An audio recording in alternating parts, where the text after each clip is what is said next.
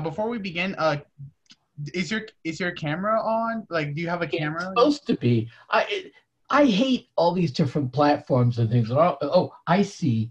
I haven't been Zooming for a while, so I forgot you have to reset everything. So now, there I Yeah, am. there we Sorry. go. Yeah, and I wasn't just trying to hide the fact that I only shave about once a week now. I'm just being practical.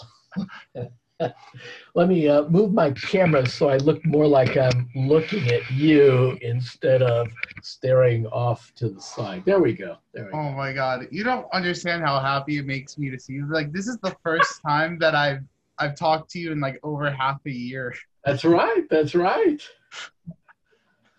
Yeah, well, the pandemic, it limits you partly because of the restrictions and partly because you're so busy doing all the extra stuff you have to do now to cope with the pandemic and to find back doors to do things you were doing before the pandemic that it really limits your social life quite a bit. Yeah. Hello, everyone. Welcome to episode 18 of Small Room. I'm here with Mr. Dunn. This is the first question I always ask everyone. What are you famous for? Well, I am not, in fact, famous in the full sense of the word. I suppose I count as a local celebrity at Gables High School. Oh, that's going to rapidly disappear now that I've retired, right? But what was known for with my students, I taught there for 16 years, which is a good long time, was my Socratic style of teaching. It's very conversational in the sense of that the teacher is not an authority figure and whatever they say goes.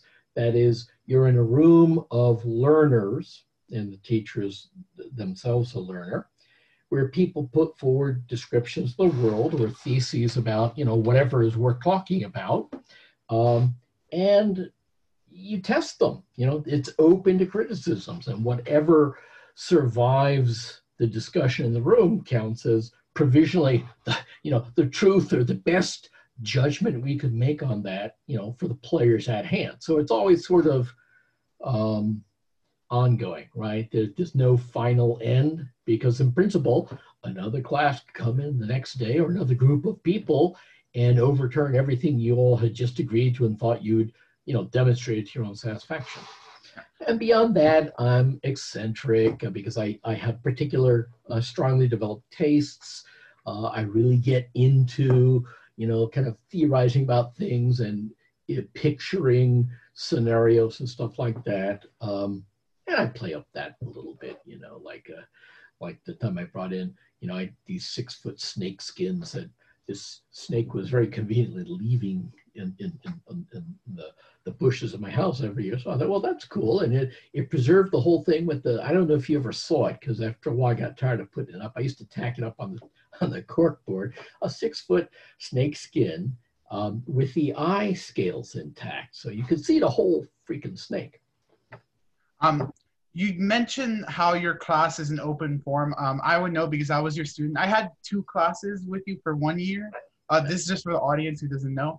But anyway, so did you always, have that open forum from when you first began teaching, even before Gables, or was it just something you sort of learned to pick up as you? It's from always. And I'll go backwards 2 points in my early career. My undergraduate school, I'm known as being associated with the University of Chicago. That's where I went for grad school. And I got an MA and a PhD there in political science, your elected field of study at this point. But I went to St. John's College, which is an odd little school. It's very much on the tradition of a classic German, what would be called Gymnasium in the age of Goethe. It's like a high school where you study the classics and that sort of thing. The dead white men, the Western tradition kind of thing. And it was 4 years required course. Essentially, you worked your way through Western civilization, starting with Homer. You read the Iliad and the Odyssey, and then you stop off sort of late 1800s. It was when the Germans sort of take over philosophy, so to speak. And then the way the primary, and these things, they keep them. St. John's College has two campuses, the Annapolis one where I went and one in Santa Fe. They have what they call the idea of a learning community. 400 max student population. They get more students with an interest in that they want to take in. They start another campus somewhere else. So they're up to two. At one point they had property in Salinas, California, but I think that the tides of fortune have gone against them, and they're not planning on developing that anytime soon. But the two campuses appear to be thriving. So anyway, the cool thing about it was that the primary, the equivalent of TOK, the theory of knowledge that you took, was called the seminar, and it happened in the evening, 8 to 10 p.m. And most of the classes, but all of them were in, I think it's the third oldest building in I don't know, but it was at one point the Maryland State House. Annapolis is an old town with brick paved streets and that kind of thing, like that whole colonial deal. The school was originally King William's School, but round about the American Revolution, that became a really politically incorrect name insofar as we were fighting the monarchy, so they changed it to St. John's College. But anyway, so the seminar was set up. You'd have long, those like wooden tables, like almost like a picnic table, except longer, about twice as long as that. They'd be set up in like a square, chairs all around the outside. A typical, these were called seminars, would have two, they weren't called professors, although they were, tutors at either end. Their job was to guide the conversation rather than to lecture at the students. And they'd have different styles. Some were more prone to kind of get into a little bit of a mini lecture, and others were more conversational. But it was left to the students to make the discussion happen. They would always start off with what was called an opening question, like an open-ended TOK style question to which there's no yes, no kind of answer, but which you can answer in several different ways and, develop the argument to support it. And the funny thing, and so anyway, any one of the active students in a class like that is doing part of they're sort of an apprentice teacher just by nature of functioning in that environment. Now, I had a particular experience which shaped me. In my class, there was a very smart guy, but he was a dogmatic Skinnerian, as in B.F. Skinner, the behavioral determinist psychologist, which was a very odd background to go to a school where you studied, the classics and all that, because so this guy who was very articulate and bright, but really single track mind, like we'd go through the Aeschylus and Sophocles and he's always giving a Skinnerian interpretation of everything. And I didn't like that. I mean, that wasn't what I was there for. And it kind of irked me that the tutors let him talk. They didn't, I thought it was part of their job initially to curb him. So they didn't. And he was kind of a big guy, sort of expansive, had a little sense of his own worth. And he'd sit, if the two tutors were at either end, I'm trying to get this lined up to the damn camera without great success. If they were at either end of the table, he would sit dead in the center on one side, and I took the habit of sitting dead in the center opposite him. And so I took it upon myself to curb him. I mean, I wasn't trying to squash him, but okay, well, hear your idea, and then we're going to move on to other ideas because I didn't say it that way, but I was like the loyal opposition, the palace guard or something. So I took on a certain responsibility for guiding the discussion away from that single, somewhat dominating, if you let him, point of view, because the tutors weren't doing it. So I was going to do it because, damn it, it was my freaking seminar, and I didn't go to there to hear all about B.F. Skinner. So that probably made me a much more active, hands-on kind of teacher, but also one with respect for preserving the variety of views in play, right? I don't want to hear a dominant line of view that doesn't brook challenge, unless it somehow earns that or wins that. So when I guess in the final years of my time at Chicago as a graduate student, so I'm working towards my doctorate, and if you're a kind of promising student, they'll sometimes tap you to be a teacher in Chicago is famous for having a required core that runs for the first 2 years. And for instance, in the social sciences, there are 5-year-long intro courses, one of which called Power was taught, for instance, Mearsheimer would teach in that program. Mine was called Classics of Social and Political Thought, and I taught in that for 3 years. And so I developed my style further, but this time I developed it not as the active student who simply took it upon himself to be part of the guiding mechanism of the discussion, but as the responsible party. But I developed the same kind of things. I'll tell you a little anecdote if you want to hear it. You start off in that course, you start off with Plato's Republic, which sort of the first book of political science per se, and the fountain, Alfred North Whitehead called it, all of philosophy, meaning political philosophy, was a footnote to Plato. Anyway, it's a difficult book to teach because it seems to teach dogmatic concepts that are distinctly obsolete and out of date. And I knew that, but it's a dialogue. It's really not, it's not a presentation of the claimed pure truth from the God's eye point of view. It's a group of men discussing justice, and you see different ideas emerging.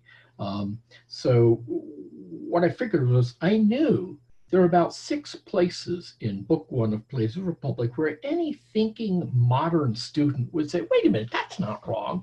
And the 2 guys answering Plato look like a bunch of pushover yes men. If I were there, I would have shown Socrates. I would have, flipped that foolishness on its head. I knew where those points were.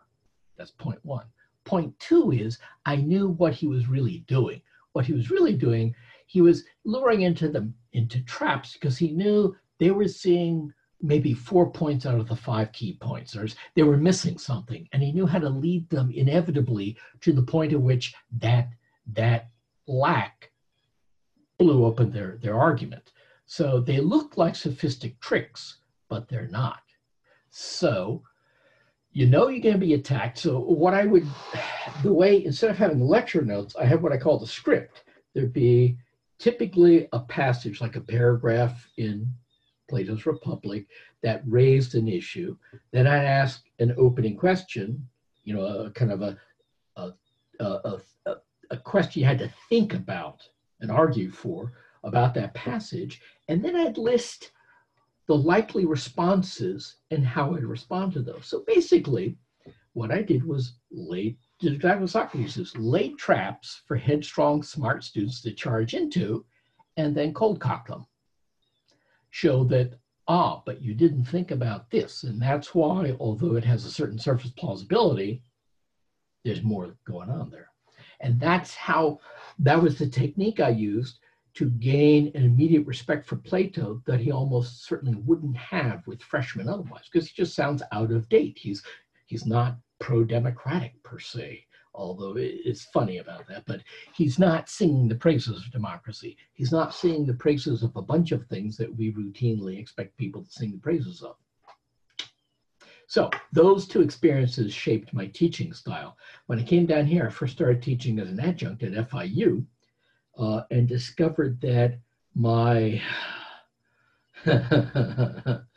my balls to the wall style of teaching was way too threatening for typical FIU students. Not all of them, but some of them. I remember my first class there, I had this thing at Chicago. Chicago's the world-class university.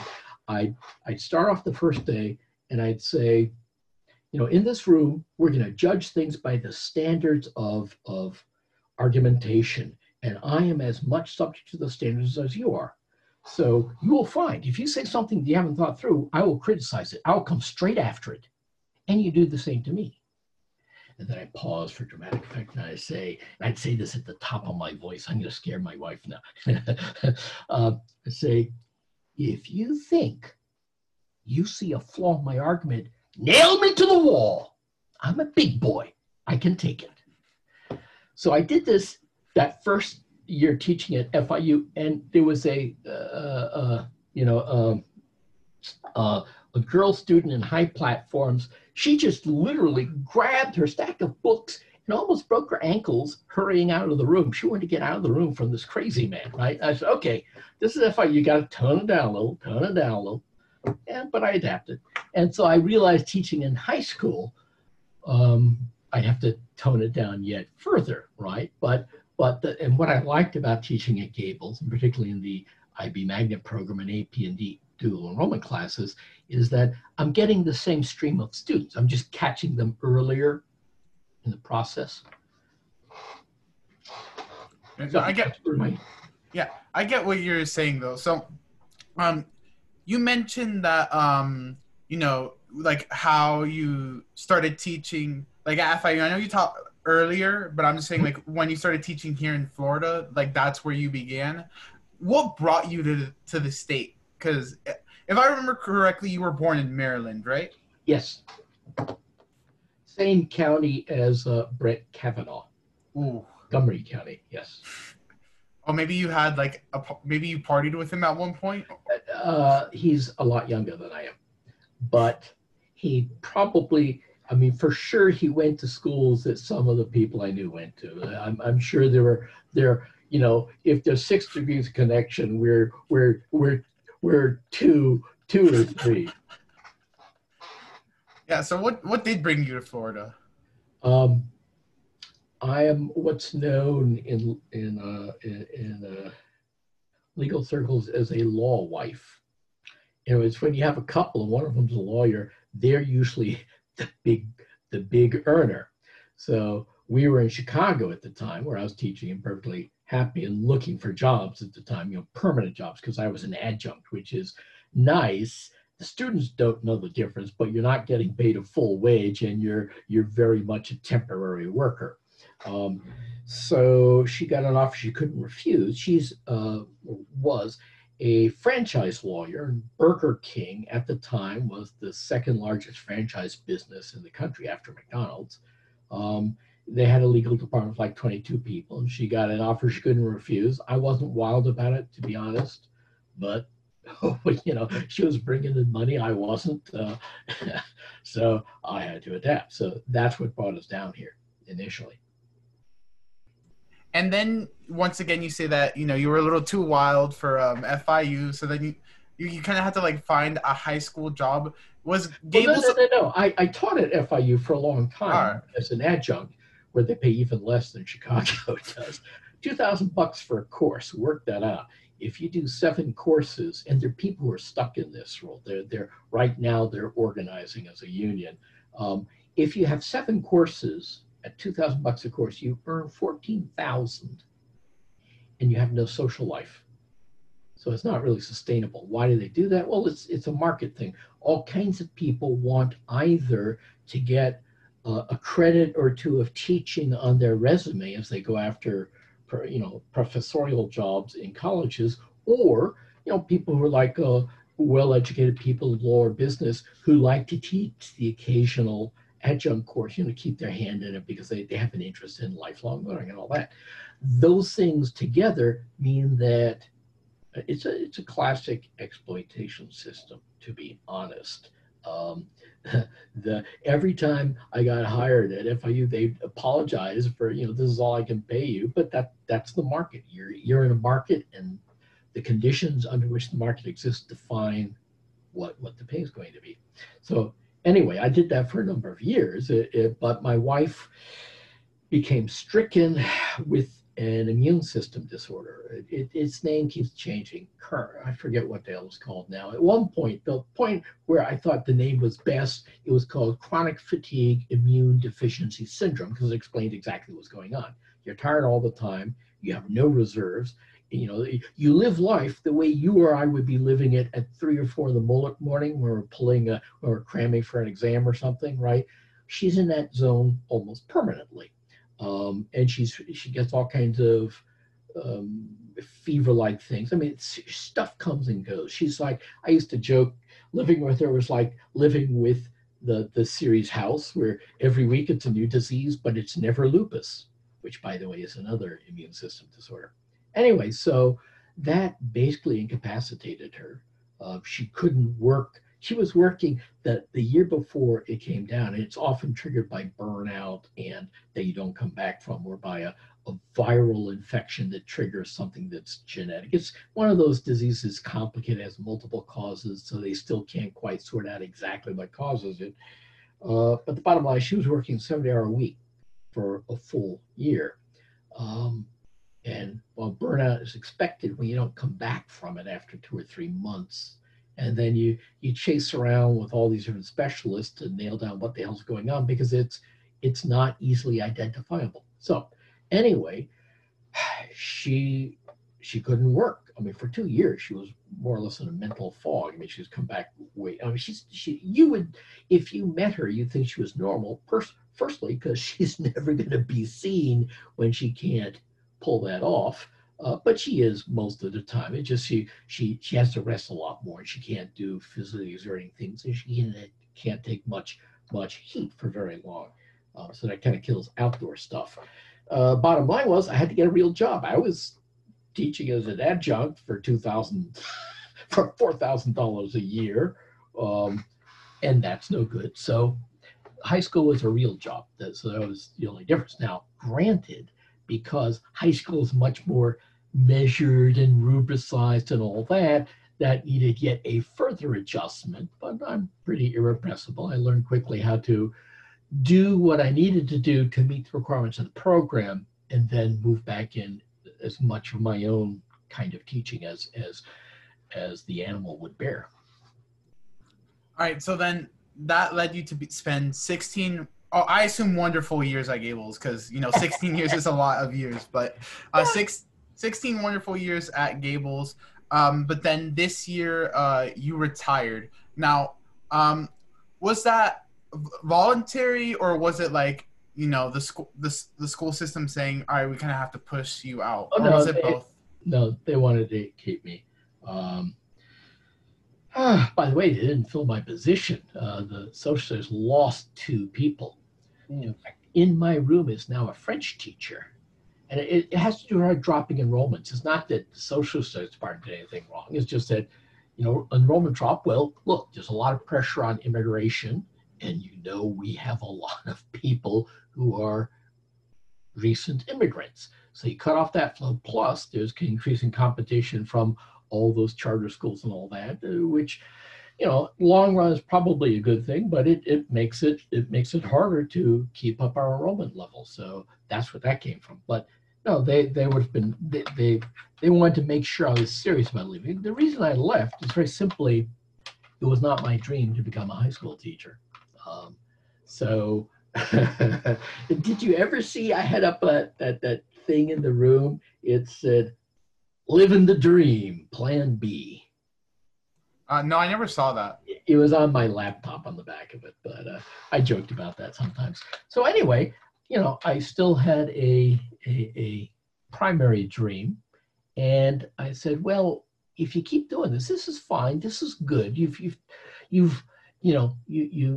caught a bad hop, but you made something good of it. And I love those years I spent teaching, and I remember them fondly. But I also knew I wanted a shot at my real dream, and time's running out.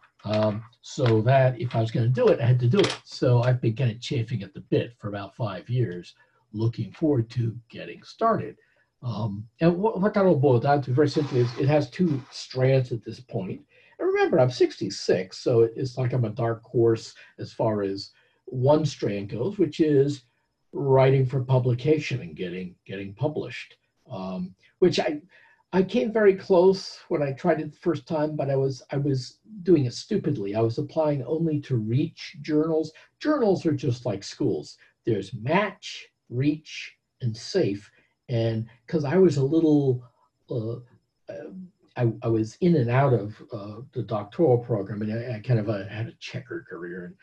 And so bottom line is, by the time I was really bearing down on it, I felt that if I was going to break it, I had to make a big splash, which was not a smart strategy. It was stupid, as a matter of fact. So if you're in a similar situation, don't do it like that. Anyway, so I had enough signs that I was good enough that if I scaled down my expectations and applied to a range of journals, I would get published and kind of build up more gradually. So now I'm going to do it the right way.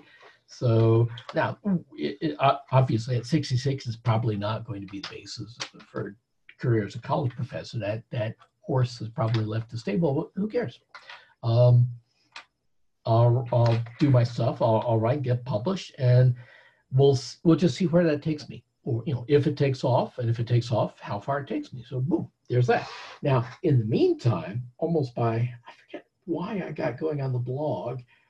Partly, I wanted it was a way of broadening our classes so that they were more than just high school classes, right? I viewed it as creating a forum for ongoing discussion, particularly with the really interested students, even after the school year was over and they were on or whatever. And it turns out not to be a very interactive medium, or at least not if you do it at the level I do it. I mean, blogs, as I get it, are interactive if there's a lot of flamey type opinion that people can respond to quickly without thinking about it a lot, and not much worrying about if they're, because some people say this, some people that. So I'm one of the people saying this, and you don't stick out. Whereas I put up carefully constructed arguments that I've, tested for, weaknesses, whatnot. And people, I think that puts people off. People don't want to invest the effort to write a big, long argument countering something like that. So mostly they don't. So it just failed completely as an interactive medium. And to go back to board about that, but I discovered I have a talent for it and a liking for it. And I write in that style very comfortably. So it also gives me an outlet that the academic writing has to follow rigorous standards, and some of that's real, a lot of it's real, but a lot of that is overly scholastic. You got to read all the writers on the thing who've spoken, and you got to be aware of what most people think. You got to do a lot of positioning in terms of the audience you're trying to score points with. And while that keeps people honest at one level, it also keeps people packed in safe places. So one of my early articles was written in more or less the style of Nietzsche. I mean, like really in your face, over the top. Hey, what you thought was so, think again. And that got a very mixed reaction. Some people really liked it. Some people hated it. Other people were in between. So I realized the blog allows me to speak more off the cuff and more radically than I could risk in an academic paper trying to be published, from a position of being an unknown. So it turned out to be really useful. So now I have a double-barreled kind of approach to how I'll spend my retirement years. And I like doing the blog in itself, so I'll keep that up, I think, anyway. And it'll give me a way of writing that's easier and more fluid and comes more naturally than the kind of grinding kind of thing you have to do for an academic article. I mean, based on the way you're describing, I know you spend a lot of time on your arguments either way, but I mean, from what I'm gathering, the blogs are just simpler to write than other things. Yeah. Partly because they have to be kind of short. You aim for about 800 words max. Now, sometimes I go to 1,000 or so. If it gets really long, I do it in parts, part 1, part 2, part 3.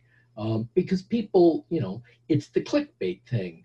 Anyone accessing you online has 1,000 other options, so you got to keep it moving along, which is also why you have to have pictures.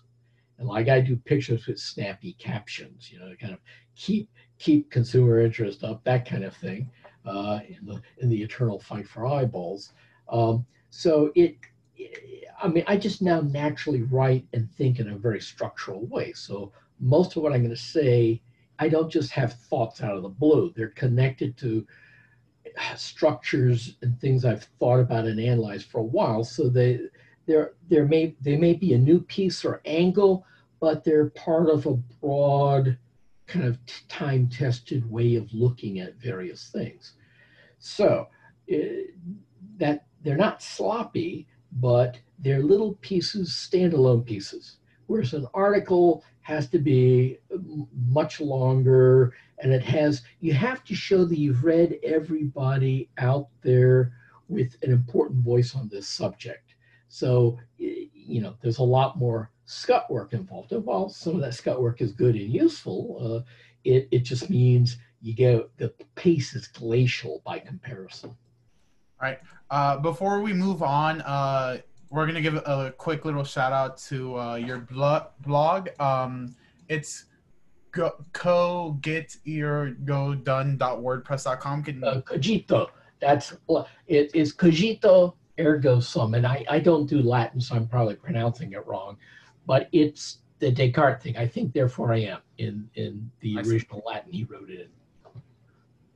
All right. Yes, cogito ergo sum. But there's a more easily remembered name, which is When All Is Said and Done. And I think if you Google on that, follow a link to WordPress, and you'll get there. So you have the blog. Have you ever thought about just doing like sort of a video version of it? Yeah, but couldn't do that while I was teaching at Gables and getting 6 hours of sleep a night on weekdays. That I was stretched too thin then.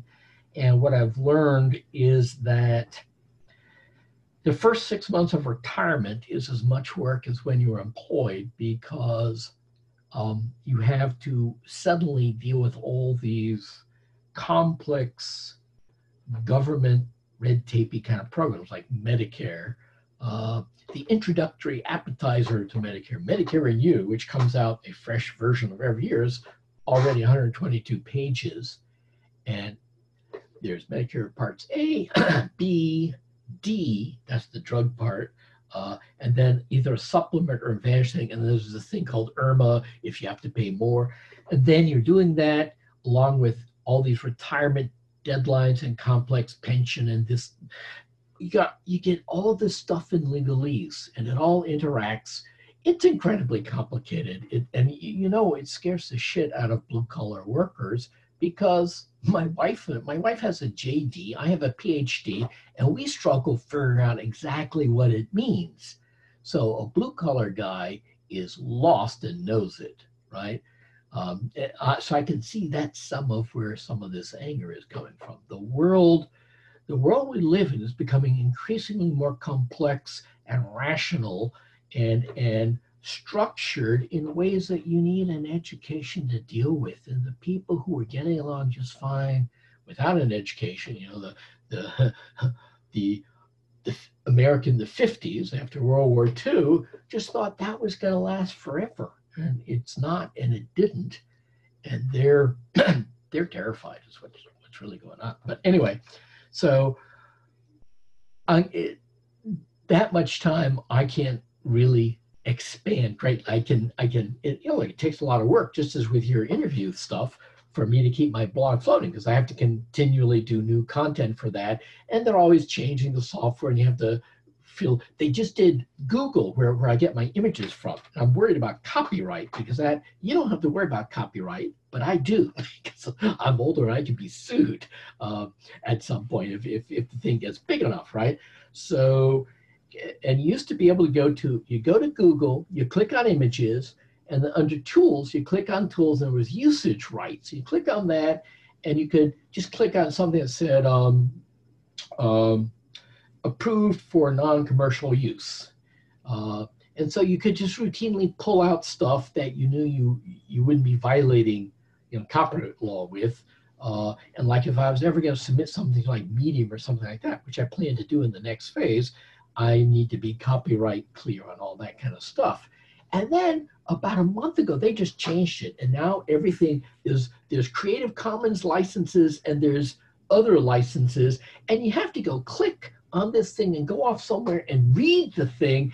And typically what it tells you to do, even if it's free, is you have to assign credit and have links to the original picture and the person and the site. I don't know how to do all that stuff. You know, it adds this huge overhead on top of it. So if you're an amateur blogger or blogging on the side, that's deadly.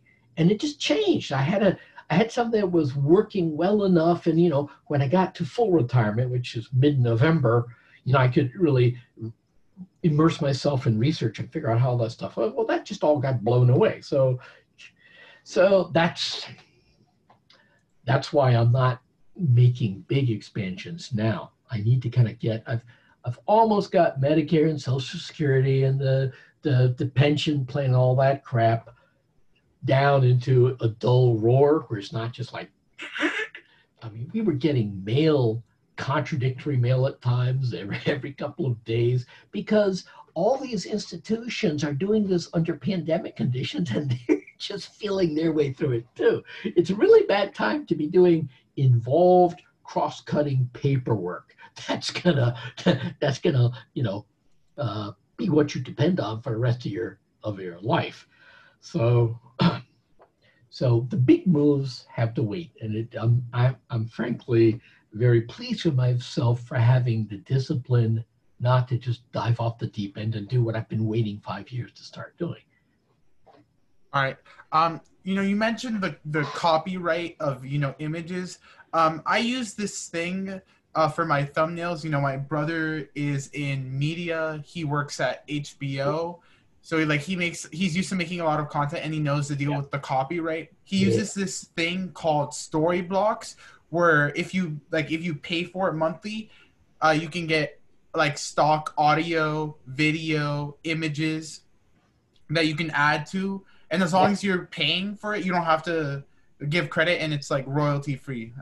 Yep. Storyblocks. I just bought something like that, which may or may not turn out to be a good thing. Well, I'm trying to remember what the hell is that called. It's somewhere I looked. It's more for, it's $100 flat fee lifetime, and it's more for advertising kind of stuff. So they're once I knew it was going to be disaster. I searched on Kant, the great German enlightened philosopher. There was nothing about Kant there. There were some rather attractive young women. I'm not quite sure what the connection was there. It wasn't just that, but you know, it's like anything. Great for pictures of animals, fashion, nature, geography, cities, travel. So you can kind of guess the themes, the yuppie lifestyle themes that you could pull stuff there from. But for Kant, I got to go to Wikipedia, you know, pull out, and those are always Creative Commons licenses. I've even donated money to them now, but geez, to learn how to do their thing and how to do it without disrupting the blog, because I use these snappy captions. I'm not going to put all that crap up in the main part that the readers don't want to deal with that. So at most I have it like at the end, like an endnotes or something where they can look at it if they want to. They can always reference it and it's there, but it's not like shoving it in their face. So yeah, I also have discovered something called Delphi Classics. I just bought for a total of $164, everything they've published in the classics. So that means the complete works of Plato and Aristotle, all the Roman historians you've heard of, all the Roman historians you haven't heard of, the tragedians, the playwrights, lots and lots and lots of stuff.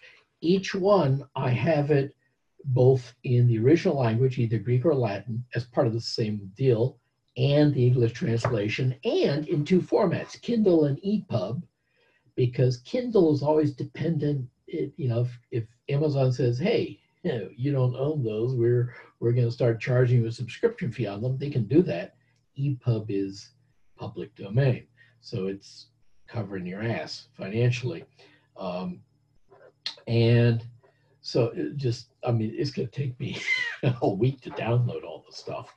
But that, now they also have art stuff, and I'm going to explore and see if that, because see, essentially their whole shtick, Delphi Classics, and this stuff costs, you get the complete works of anybody for $3. And then, you know, like I say, you get the complete works of Aristotle, Plato, that's $3, both languages, everything they have that they wrote. If you bought that separately in books, you'd be shelling out like for 3 courses worth of stuff. But okay, what was I getting at with this? Oh, just that since that they can do it so cheap, because what they essentially provide is formatting and a standard protocol for accessing it, and a good look and a good platform, right? Because it's all public domain. You have to have been dead for 50 years or something like that for them to do it. So they don't have anybody contemporary. They just can't do that. So I'm hoping that if I get a lot of the art stuff there, that's public domain, I can just use that. But so basically I'm at the point where I'm going to start exploring different routes, because I can't pay royalties on this stuff, and there's only so much. You know, there's always the possibility of monetizing a blog. Now, that's not my primary purpose for doing it, and certainly not why I started it. And I've always told myself, look, you know, even if you monetize a blog, you're gonna wait like 4 years, because geez, your primary audience, so that's starting to change, but your primary audience is high school kids. They don't have spare cash for this kind of stuff. That wouldn't, so, you know, you wait 4 years and then it's more reasonable. So if I ever do monetize it, I'll do it later. And so I kind of told myself, look, you're not going to be one of these sucker hobbyists who gets played by these e-companies where they end up, you know, like those games where you end up buying swords and elixirs so you can do better in the game. I mean, come on, what a sucker trap that is, right? So I kind of told myself, you're going to minimize spending, particularly regular spending, unless and until you can bring money into, you know, you have to have some kind of a balance sheet approach to that. So I'm hesitant to do a subscription thing for this. Although, you know, if it's small enough and I know already that it serves a critical function, shit saves me a lot of time, then I might do it. But I'm going to be cautious. You know what you could, you know what's one of the ways you could promote your blog? I know this sounds crazy, but hear me out. So Sure. You could run for office as a publicity stunt and then just say, hey, by the way, you guys, check out my blog. You just sort of built a cult following around your candidacy. Yeah, that kind of violates my political principles there, which come first. Yeah, many of us suspect that's all Trump really had in mind, and whether he wins or loses next time around, that's going to be a gold mine for him for the rest of his life if he manages to stay out of jail. But yeah, there are clearly people who draw so thin a line between serving the public and serving themselves. There's already too much of that in our politics. So no, I'm not going that way. Even though I grant you, not only might it work, it does work. It has worked. Plenty of people have shown that it works. But there are other things, I mean, I can do. I mean, I really haven't tapped the things I can do. I've been told to kind of promote it through Instagram and stuff like that, and I will, but I hate being spread across all these different platforms because they're all trying to suck you dry. I just started, for a while, my stuff in WordPress it gets automatically, I've got it linked, connected, so it automatically goes to LinkedIn and Facebook. Now LinkedIn, it just goes there and people access it from there. So I get really almost as much readership on LinkedIn as they do on the blog itself, because people are hesitant, again, to sign up, because once you sign up, they start barraging you with stuff. And but Facebook, they did it that way for like the first 6 months I was doing it, and then they realized that too many people were staying outside Facebook. So they shifted the pages so they don't come up immediately. You have to click on a button to get to them. And little things like that make all the difference in the world. So it went to like 0. So just recently I've been playing with it, again, without investing too much time into it yet, because I don't have the time right now to invest in it. I will at some point, but not now. And you can invite people to look at it and da da da. And so it started picking up, but then you get counter invitations. And again, Facebook loves that. If we all spend our time inviting each other on Facebook, they're making shitloads of money selling our eyeballs to all and sundry, and we're getting played. So, so again, I can't let that get out of hand. I'll have to start answering those things, and I'm not going to blow people off. So if I'm expecting them to look at my thing, then I feel obliged to look at their thing. Although I suppose if you get at some point, if you catch on enough, you just can't do that anymore. But people will recognize that. But at this small scale, I think the understanding is, well, what's good for the goose is good for the gander.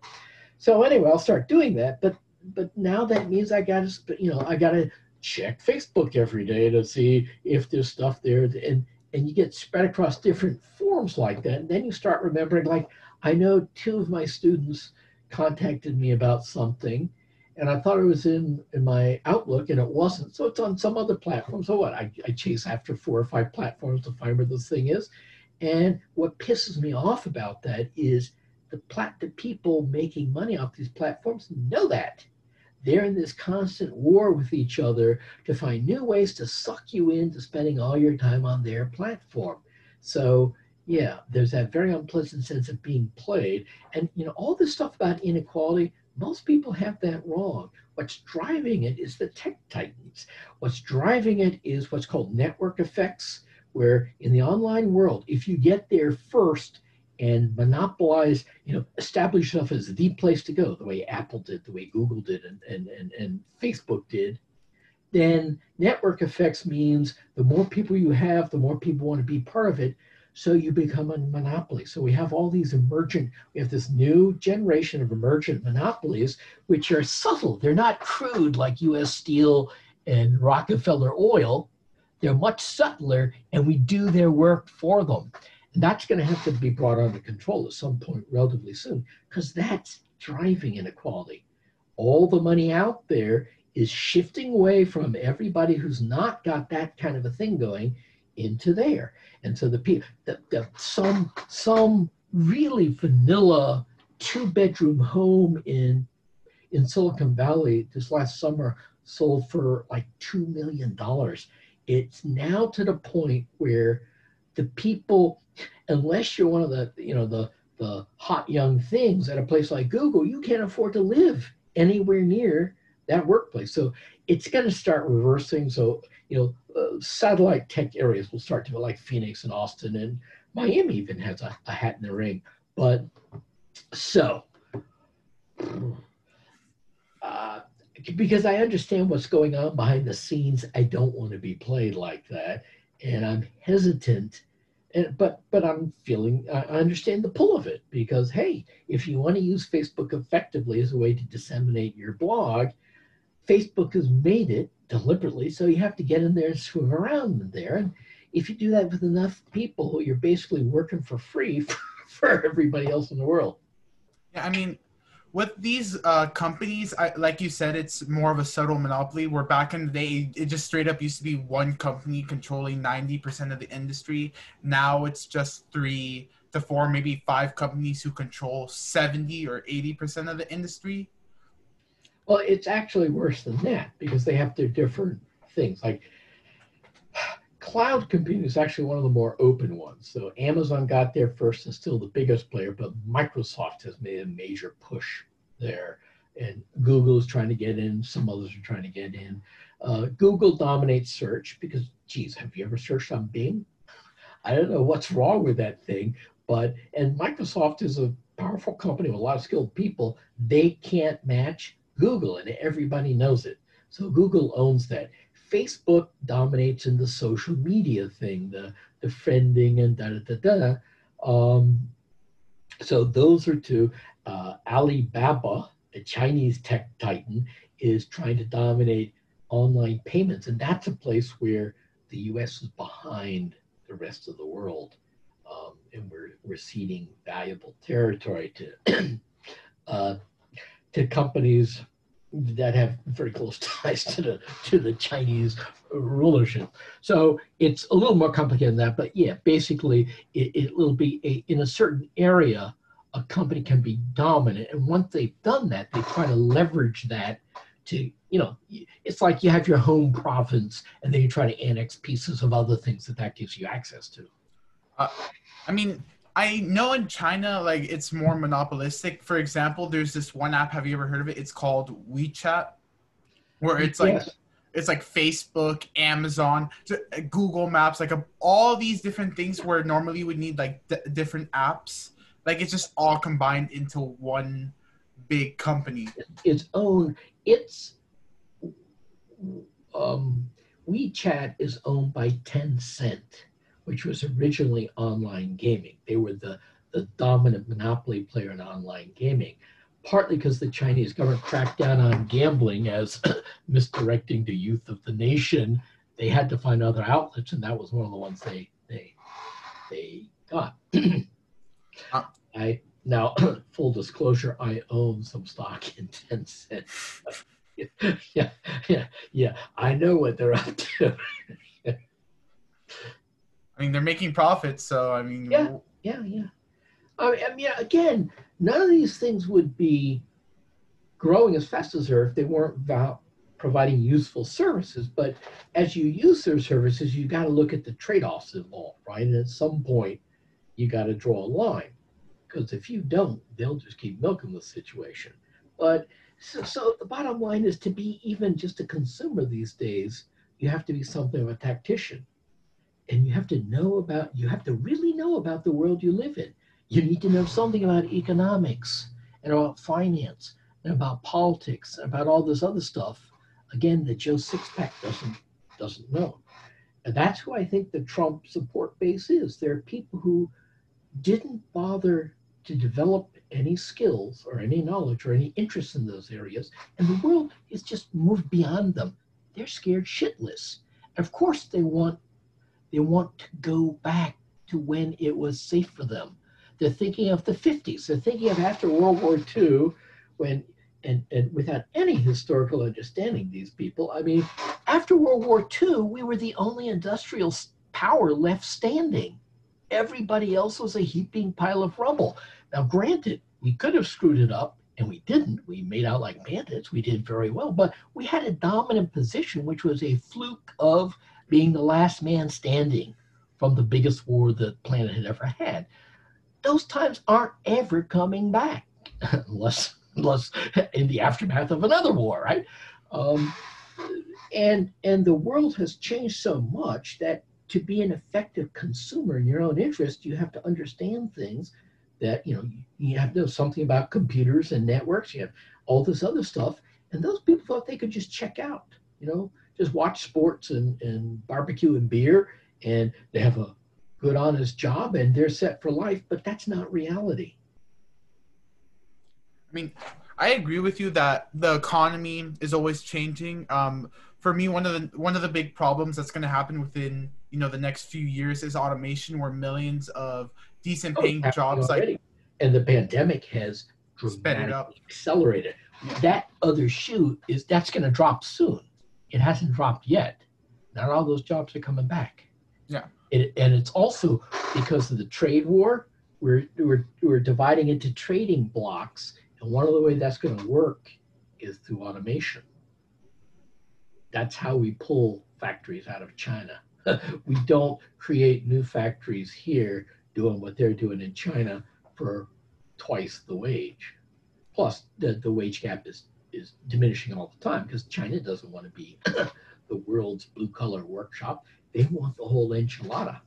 They want what we've got. But to a degree, that's going to happen, but it's already happening.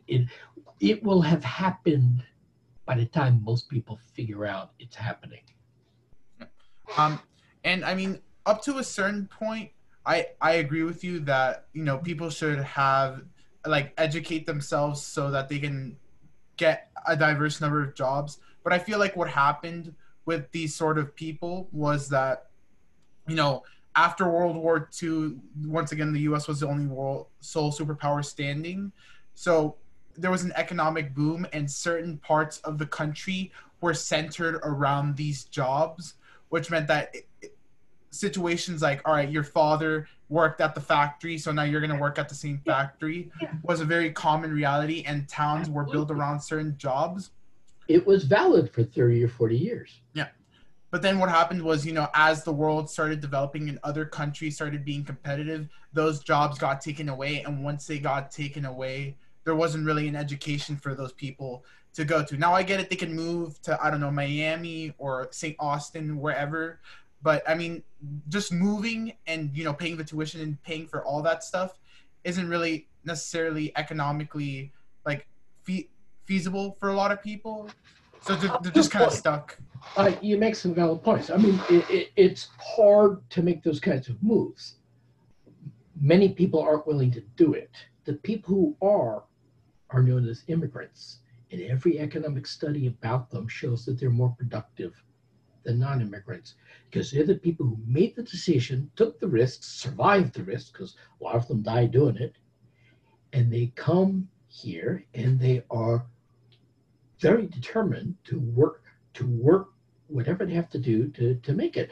There are a number of people in your class who absolutely fit that bill. They are driven. They work much harder than I ever worked in high school.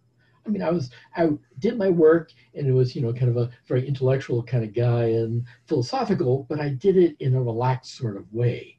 I didn't spread myself all over the place the way so many of your classmates do, and you too, to a good degree. So there's that. Then there's the thing that we used to have something called social mobility in America, much greater than Europe. That's reversed. We are socially static now. A lot of it is, and again, you can kind of tell it from the political slogans that are part of what Trump is playing to and playing on. People who have strong ties to a local, fairly homogeneous community, they're not going to move to find jobs. They want to stay there. They want the jobs to come to them. And that's not going to happen. You could fake it for a while. You could have some very protectionist government that would do some stuff and set up factories in places like that. But over time, the country that chose that route would become less and less competitive and would be left behind in the dustbin of history. So you can only do it in the short term. It's a phony solution, but it's always attractive to politicians because voters are looking at today and tomorrow, not 10 years or 40 years down the road. So it's a mixed thing. And I'll tell you something I read, and I've seen it at least twice since then, and it stunned me. You think of the whole story about the ghetto and the urban center and all those gang kids and hopeless futures and all that. If you compare inner city districts to rural districts, the rate at which people go on to college is higher in the inner city districts than the rural districts. That stunned me. That just stunned me. What that means is the social mobility and the ladder up is there and working in cities full of minorities and immigrants and yada, yada, yada. And it's not working in the rural heartland of these homogeneous communities. And they think it's their right to have history frozen at the point at which they were perfectly satisfied. I mean, and it's a delusion. And the people who are using that to gain political power seem to me horribly exploitative because it's not, in the long run, it's not doing them any good. I mean, I agree with you when you say that, you can't really say you'll go back to the 1950s or the 1960s the way it was in terms of job creation for those areas. But if you just sort of do nothing and leave those areas strapped in terms of educational opportunities, then it just it creates a bigger urban and rural divide, and it makes it. And we're guilty of that because that always happens. whoever's cruising along never does that much politically for the groups that are left behind. I mean, people love to like give charities stuff, but that's, you know, like people love to give charity to Africa and China when they were starving peasants. When those places started ramping up their capabilities so that they're actually able to compete with us, suddenly they're the horrible and the enemy, right? There's a certain amount of hypocrisy there, I think. But the bottom line is, yeah, they need to do more than they do. And if you look at, you know, red states or rural areas, there are always bright spots. Guess what those bright spots are? They're typically one of two things, either a college town like Columbus, Ohio. Ohio is a kind of a Rust Belt state. It's the three C's, Columbus, Cincinnati, Cleveland. That's where the best schools are. That's where the larger school. Columbus is the fastest growing city in Ohio because that's where the flagship university is. So there's stuff like that there. Also, I've read over and over and over again, and I've heard some of the Democrats talk about this. I think I've heard Biden mention it, and I believe Warren had mentioned, probably some of the others, that you don't need a 4-year college and a degree like mine in political theory to be part of the workforce. What you need is, I mean, that's good, but that doesn't answer the whole problem. You also need community colleges that have programs, essentially mathematics and engineering, STEM kind of stuff, tied to local industries. There's something like 1 million jobs going unfilled because they require a level of math skills and engineering skills, not a full major worth of it, but enough of it to be functional and useful.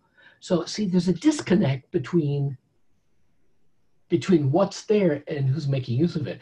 And those people are being told, no, you don't have to do anything. It's bad, corrupt global elites. They're selling your jobs to the Chinese. They're pulling in immigrants to take your jobs from you, so you don't have to do a thing. They're lying. Some of them believe that.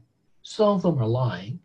And it's telling people in that situation, you've been screwed, right? All this anger stuff, this QAnon kind of craziness. There's a conspiracy of people out there who are better educated than you, who are just trying to screw you down. And that's the real problem. It's not that you got this resource here that you're not using that you need to be using. They're being told not to bother using those resources, to go after the enemy. And that's ugly, and it's wrong, and it's not helping the people it claims to be helping. Are you suggesting that, you know, that there like people use job training programs? Like, that's a thing too, but and like I'm not an employment economist, so I'm not anywhere near an expert on this. I read The Economist, which talks about these things a lot, much more than, you know, a standard other news weekly, right? So there's different levels. I mean, everybody's not going to be a software engineering tech guy working for Google. There's a group, that's a growing group, and that's important, but there are other things that have to happen, you know, at less exalted levels. Solvit is, you know, I mean, a standard programmer is necessary. They're not the big earning hot dog of Silicon Valley. There's all kinds of engineering work. You know, we have a shortage in that. We often import people with the qualifications that our own people don't have. Why? Because, and it was certainly true of me, I found humanities and social studies much more interesting than math and you know, kind of nitty gritty science. Whereas people who are looking for a way up and again, a lot of immigrants fit this category, they're totally about that. They know that's their one road up in their home countries, and it also works here. So some of it is Americans have this sense that we own the world, and if we just stay being what we are, it'll all work out. And that's the sign of a decaying culture, right? Or at least a piece of a social group within a culture that's given up. that has a sense of entitlement. They love to throw that word around about their stereotypical welfare queen in the city. They're doing a version of that themselves. So you mentioned China there, and you know how part of QAnon, not just QAnon, but sort of political rhetoric that's been used within the past few years has been, oh, these elites in China are taking away your jobs, and they're using they're using economic warfare, and that's one of the effects of their economic warfare. Well, there's two things. The attack, the Trump constituency, the two enemies are the bi-coastal elite, the people who live in New York and San Francisco, the blue states where most of the economic action is happening, right? That's one group. That's the domestic enemy. They're, according to this way of looking at the world, guilty of kowtowing to China or selling American jobs to China, getting rich at the expense of offshoring jobs there. And yes, that happens to a degree, but to a degree, it's how markets work, and it will play out over time. But I mean, China now is getting the same thing from its backside, from Vietnam and Indonesia and places like that. So it's part of the developmental process you go through. But anyway, so yeah, it's not just that group sees as enemies essentially, and this is part of why our politics is so toxic now. Both the white collar coastal elites and foreigners, including the big economic threat China, and immigrants who come from countries that aren't threats, and that's precisely why they're leaving them, because there's no future there for them or anybody else. So my question to you, relating to China is, COVID has been around for over half a year. It's greatly affected our lives in America and across the world. How much of the disaster of COVID do you blame on the Chinese government sort of like downplaying it, and how much do you blame, the incompetency of our government? Well, both, obviously. I mean, the Chinese form of government has advantages and disadvantages. Their first impulse was to hush it up. They did that for, I forget if it was 2 weeks or 2 months. They literally, they went after the guy who first said there's a problem. Yeah, I think they killed him. Something like that, in effect, whether they did it directly or not. And then that's complicated because their system is opaque. It's not clear that came from the center, but the way their system works, I mean, this is how corruption works in a socialist system. It's not necessarily directly bankrolling your thing. It's like you got to look good to the central powers, and so you rip off land from peasants to build manufacturing on. You do what you have to do to look good to them, and it's not that different from for-profit exploitation of people in a weaker position. It's the same thing, just it manifests differently in two different systems. So I'm not sure if it's clear whether, I think it was the local authorities who suppressed it originally, and then at some point, now I don't know if the central government was also guilty. I think they were for a bit, but they reversed it eventually, partly just dealing with reality and partly the cat was out of the bag. And then they shifted. And then since then, they've been not only very effective, but effective in a way that a better run country, a country where people have rights, would have trouble dealing with it. So then it goes on to Europe, which, a couple of places get hit very bad and Europeans start doing the stuff that they need to do. We're the last place it gets to in terms of big continental blocks, and Trump has been poo-pooing it for obvious reasons of political and personal and partisan benefit. He's doing the free world equivalent of exactly what the Chinese did, ignoring scientific evidence, ignoring what the kind of the best practices of the the people who know about this do. He was playing it for political advantage, and then so we now, it's very complicated, but as far as fatalities and the spread of the infection, we rank on the bottom of the world. We're down there with Brazil, which had a similar kind of government, and India, which just had a horrific demographic to work with to begin with. Plus, Modi screwed up in some ways there too. Now, that's going on. No, but one of the counterweights, and it's of course it's partly associated with the American entrepreneurial spirit and the independence and the refusal to follow, to just wait for the government to take care of problems, is we have had this huge upkick, again reported in The Economist and other places, in entrepreneurial activity. A lot of Americans' response to the pandemic was to create new businesses. Yes, and a bunch of businesses, particularly face-to-face service businesses, are closing down, and some good 25% of them will never open up again. They lost too much when they were vulnerable. But just looking for new ways that services and products can be supplied using what's now available. So, and that's a very healthy sign. And, some of the really lefty types would crush that. And that's, always you want some kind of balance and equilibrium. But the bottom line is China screwed up initially and then got their act together. And the US screwed up and is continuing to screw up. Now, we haven't, if we get rid of Trump, I think we'll come out of this all right.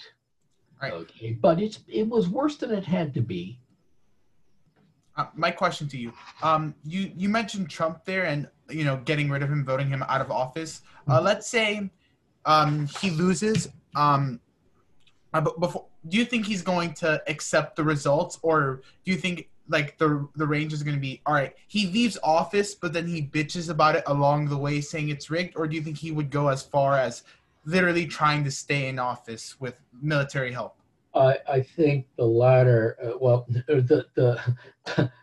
He's gonna build some kind of media platform. He's gonna make a lot of money out of this. What he's good at is self-promotion and branding, and he's done that, and he'll make money out of it. He seems to be a kind of so-so businessman in general respects, and he certainly is not, one of the people who's created new industries or anything like that. He'll do that.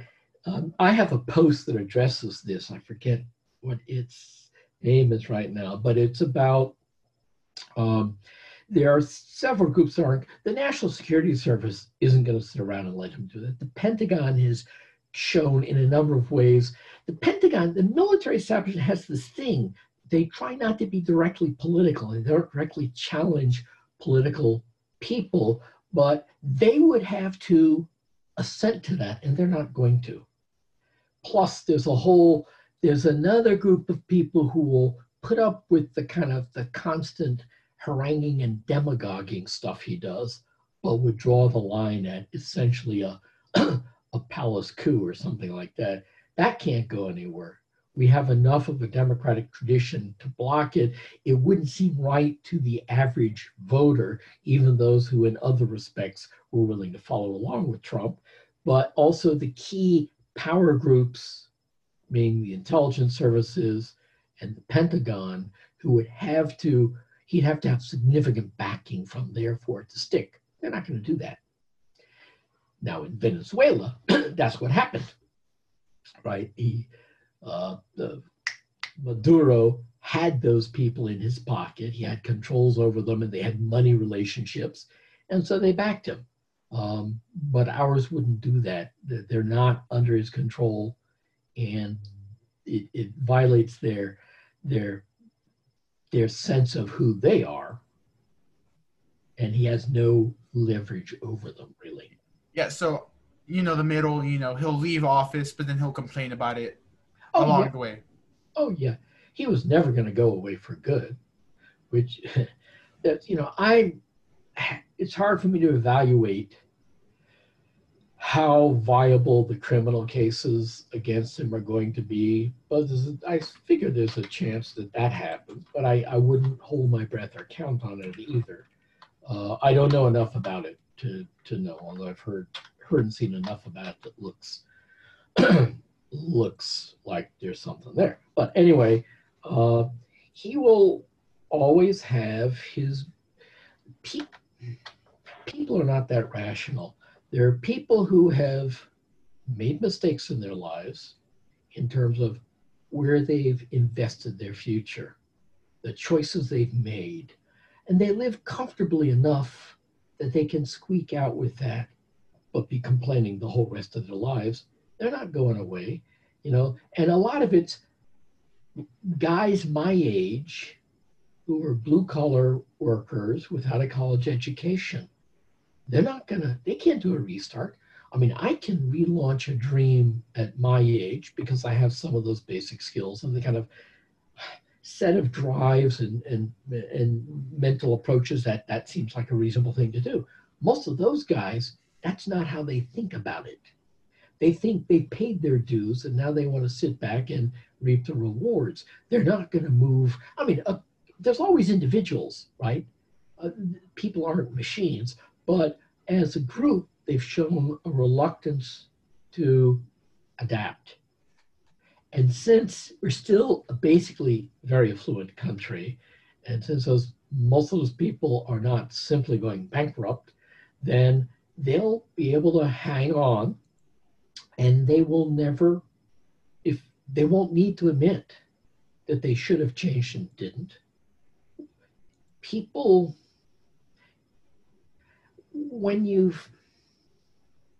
at my age, when you've basically lived the bulk of your life, it's much harder to reinvent yourself or to say, I kind of made some mistakes, so I need to redirect myself. It's much easier for someone at your age. It's still hard, mind you, but people can do it at your age and into like 30s or so, starting to get a little dubious by 40s, I guess. But at a certain age, particularly if you don't have a worldview that thinks in terms of second careers or interests beyond the job you had and the basic American, beer, burger, and baseball or whatever, they'll be around. They won't admit to themselves that they had a chance and blew it, that they didn't maximize their own opportunities. And anyone who tells them, you didn't screw up, it's those bad people over there, that's a very attractive, people like scapegoats. People prefer to blame somebody else for their own screw-ups. That happens a lot in all of human life at every age and in every context. And that group of people is not less prone to it than others. Mr. Dunn, it's funny that you mentioned, Trump and like his inability to go away, because he let me just show you the clip because he said the exact. Okay. Have you seen this ad before? No, I try not to get into the hating on things. I mean, I know what my views are at this point. I watch for significant things, but I try to avoid all the nasty back and forth rhetoric. But I'm willing to look at a bit of it every now and then. It's a quick 10-second ad. Can you see it? Yes, I can. All right. Wait. All right. Sorry. Let me make sure that my audio's on. All right. Let me know if you can hear it. Can you hear it? Yeah. All right. If I lose to him, I don't know what I'm going to do. I will never speak to you again. You'll never see me again. I'm Joe Biden, and I approve this message. Well, that's like when Caesar refused the imperial crown 3 different times. He said, no, I'm not doing it. Shit, don't bring it up again. He said, oh, no. Yeah, ask me again. Yeah, that he's just. I mean, all right, do you think that, this time it's different from 2016 where, there's no way that Trump is going to win, or do you still think he has that little part in him to win again? It's different. Look, these things are always, there's always an element of fortune. You know, events unconnected to this could happen that could skew the race. You know, there's always stuff like that can happen. He can precipitate crises. That's one of the dangers. He has the power to create a crisis where there isn't one, if he thinks it would work to his benefit. And most presidents we've had, I wouldn't think capable of that. I mean, they would have to talk themselves into believing they were doing it for other reasons to do it. But he would have no problem with that at all. I have zero trust in his character. But it's different for a couple of different reasons. Hillary was hard to relate to, and she seemed, see, a lot of this is about demonizing your enemy, and it happens on both sides, right? And I'm always aware when I'm giving my analyses of what I see as the problems with the group that supports Trump, that, you know, well, are you getting too close to the demonizing thing there? Because there are always individuals who fall out of those categories. But Hillary fit too much into that stereotype.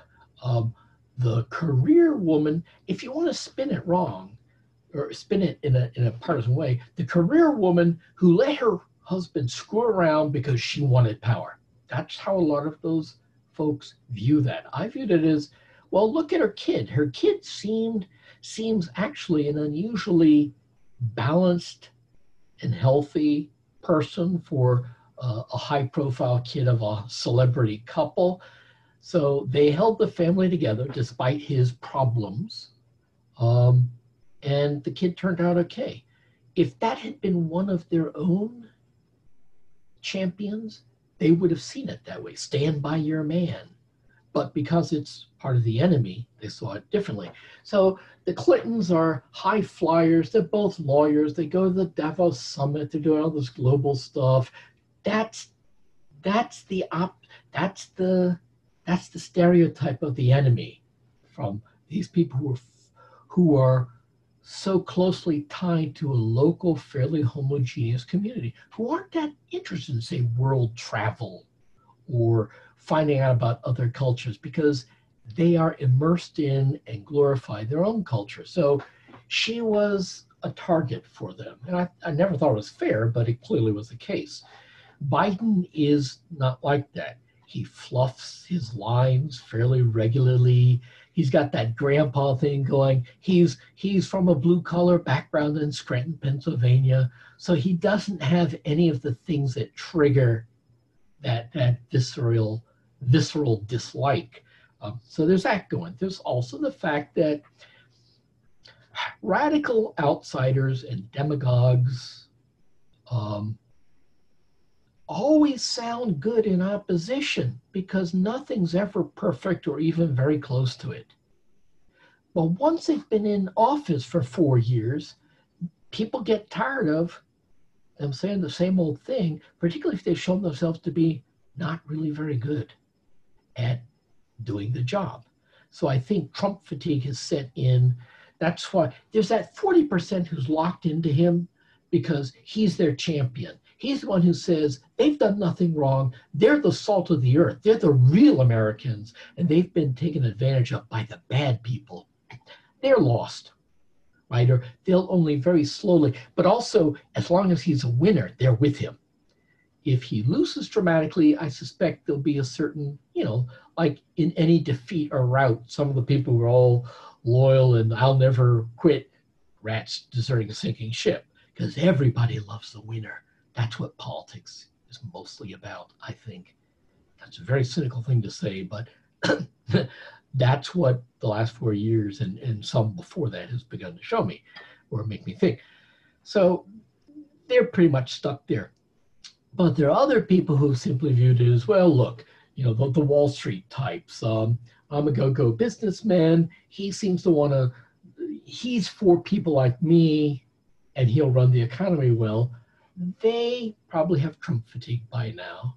They've begun to see some of the the baggage that comes along with those views. They've also had a taste of how he handles an economy, how he handles the crisis.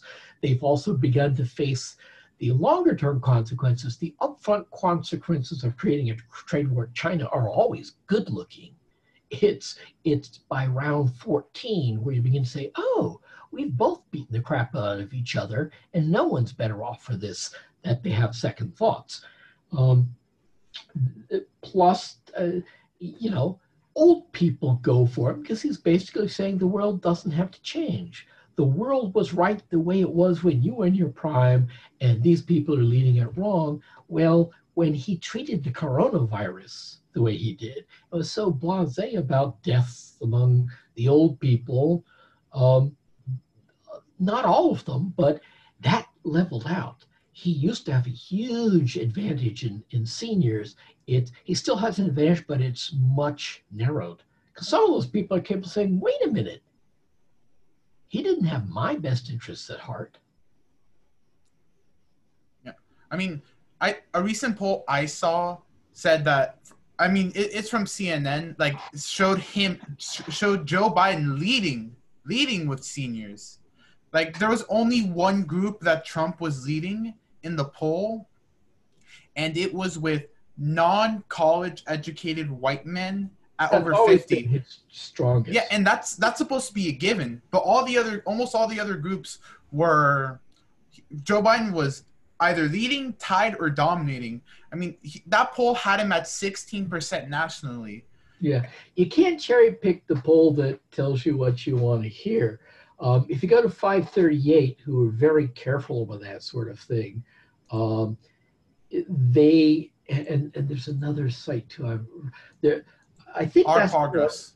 What? Our Progress. That's the site I think you're thinking about. No, I was thinking of another. There are many out there. It's a thing going. But anyway, in for sure, 538, they'll have discussions with latest polls. They'll talk about the different quality of polls. Polls can be fairly objectively judged by quality in terms of how many people are contacted, how rigorously they try to get a representative sample, what means they use to contact them by.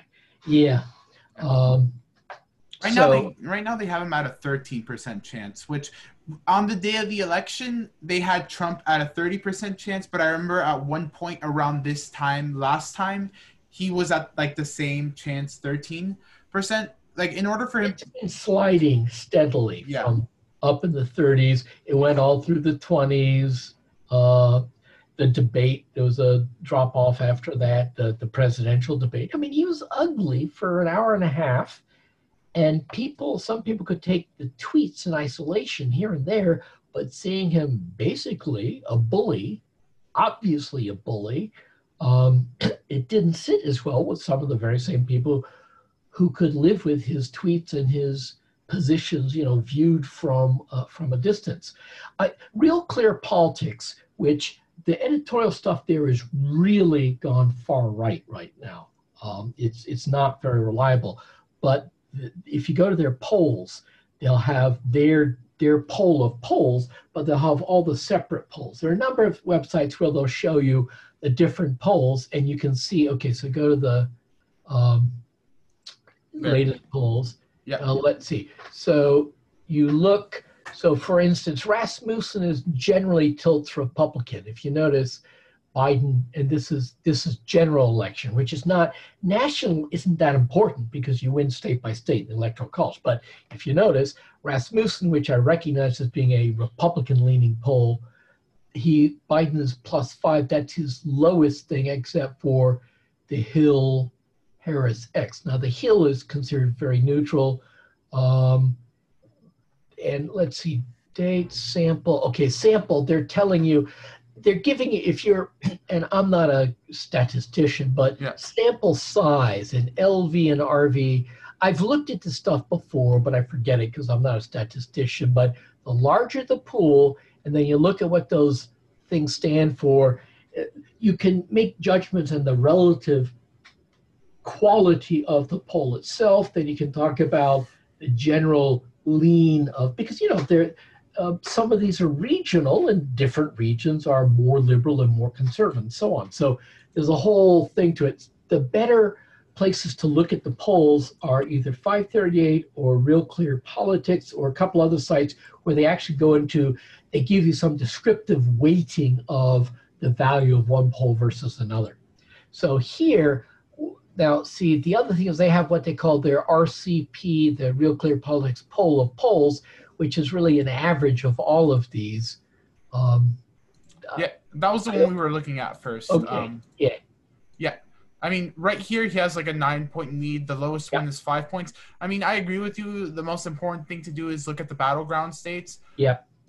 And, you know, Trump could still win, but he would have to pull a comeback. And in my opinion, he doesn't have it in him anymore. It's not 2016. Like, and, you know, people, I think, just sort of have been scarred from 2016 in the sense that, you know, they, like, everyone is, sort of assumes that, oh, Trump could do what he did last time where he was like at around that 13% chance in 538 and he could just pull back all the way to 30, which 30% is real as a heart attack. But anyway, you know, he doesn't have it in him because his strategy has been terrible.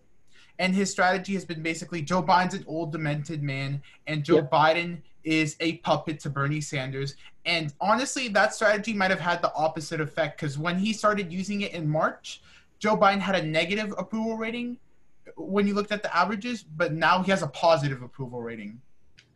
Yep. I mean, a couple of things about that. One is Biden didn't have the perceived negatives that Hillary did. And that's the kind of stuff I was talking about.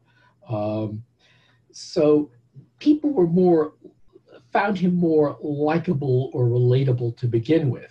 So for a while, the partisan stuff works because they're willing to see, well, he's a little too comfy with the really socialist-y people. You know, Trump, of course, tried to run against AOC and the Squad because that's the group that his people absolutely can't stomach. But that was never a correct description of Biden. And Trump just always goes, you know, he always doubles down. I mean, if a thing's not working, he just does it in a more extreme form. And that can wear thin. The novel, in 2016, it was a novelty. Hey, a politician who tells it like it is, who talks straight. But after 4 years of seeing it over and over, it's tiring. Not to everybody, but to some. So I think he lost another 4 or 5%, you know, compared to the edge that Hillary had over Trump in 2016. Now, I think you're right. He seems not, I mean, the coronavirus was the exact worst thing for him. It was a thing that required management and ability to listen and learn from people who have expertise that you don't. He's shown a problem with that all along. From the beginning, even when he looked like he was, you know, for the moment doing okay, word quickly leaked out he wouldn't read briefing reports. He didn't care what the intelligence service told him, what the military told him. He was, you know, he liked to go with his gut. So, but the coronavirus was a national and international worldwide crisis that required expertise to deal with effectively. That was a first-time event. We've never had a thing like that where we had the means to deal with it. Like last time we had a thing, well, you know, the Spanish flu and the MERS and the SARS-2 stuff hit Asia, not us. Yeah. It hit us. So they had been burned once and they were smarter about it from the beginning. We hadn't been burned, yes, and democracies are not the smartest people at the beginning. They always assume the easiest path.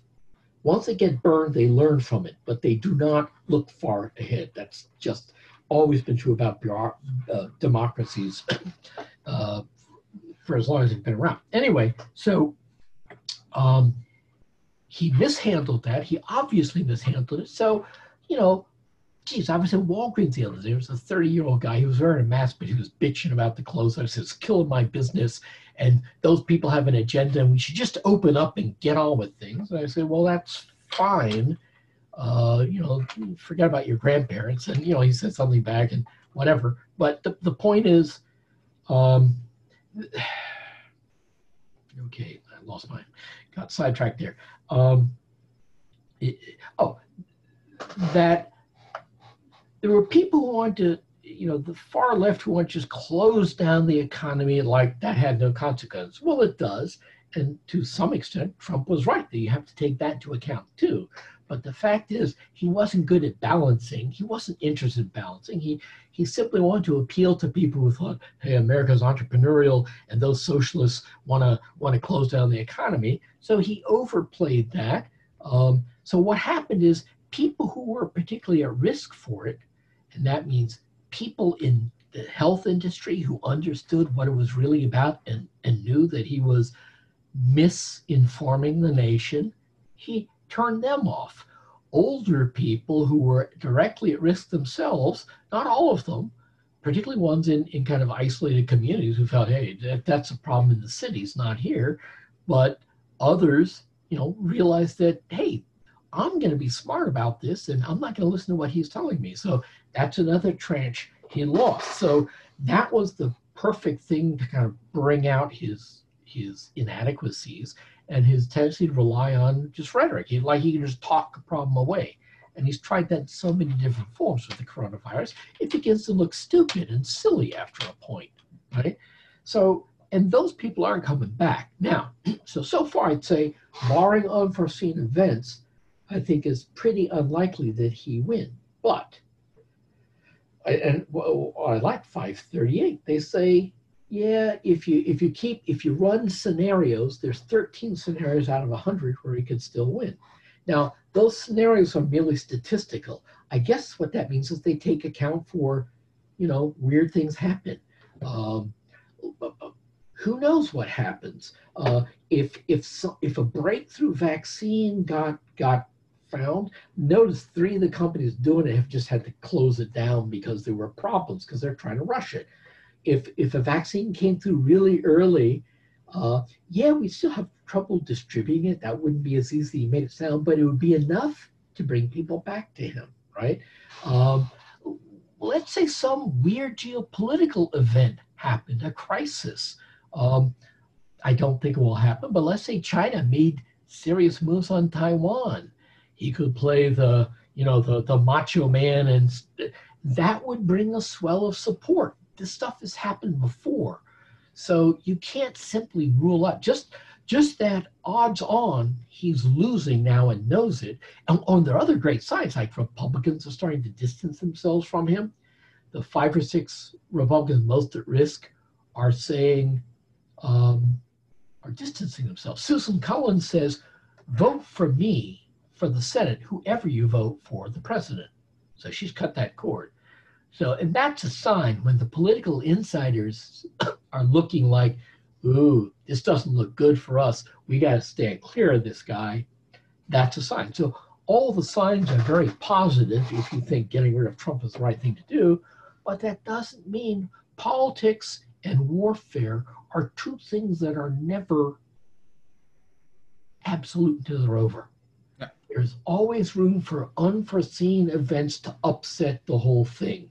And a huge reversal can take place. So you can't rule it out, but it's unlikely. Yeah. What I will say, though, is, the damage has already been done to those senators, first and foremost. Like, Susan Collins is losing her race. And a bunch of other senators are, too, because they, connected themselves to Trump for a short-term political benefit, but it's going to cost them their political careers. That's point number 1. But point number a chunk of them, don't talk in absolutes. If they're like 8, it's gone from about 5 people to more like 8 or 10 people. So like if 7 or 8 of them go down, that's a significant thing. It doesn't have to be a clean sweep, and it probably won't be because of local factors that you and I probably don't even know about. Agreed. But back to you. Agreed. But this crisis, like the damage it's done is so long lasting. It's even beyond Corona, like all the businesses that are closing and all the economic turmoil that, just to me, I used to have that same belief that, if a vaccine comes out, like Trump will be good or Trump will be better off electorally. But I've sort of changed my mind on that because, once again, coronavirus has done so much long-term damage and it's been, here for so long that can you really just expect to reverse, years worth of potential damage in 3 weeks with a vaccine. It's sort of the equivalent of in reality, no. Yeah. In the perception of a large swath of voters, I'm sorry to say yes. Does that make sense? Yeah, no, it makes sense. And it's kind of like eating. Enough that and it's then- gonna shift the ball. Yeah. One or Yeah. two other things shifted, it could go, it goes hard. But on a more hopeful note, hopeful for you and me certainly, there's a real possibility that this is humiliating landslide. Oh, That's for sure. more and more likely.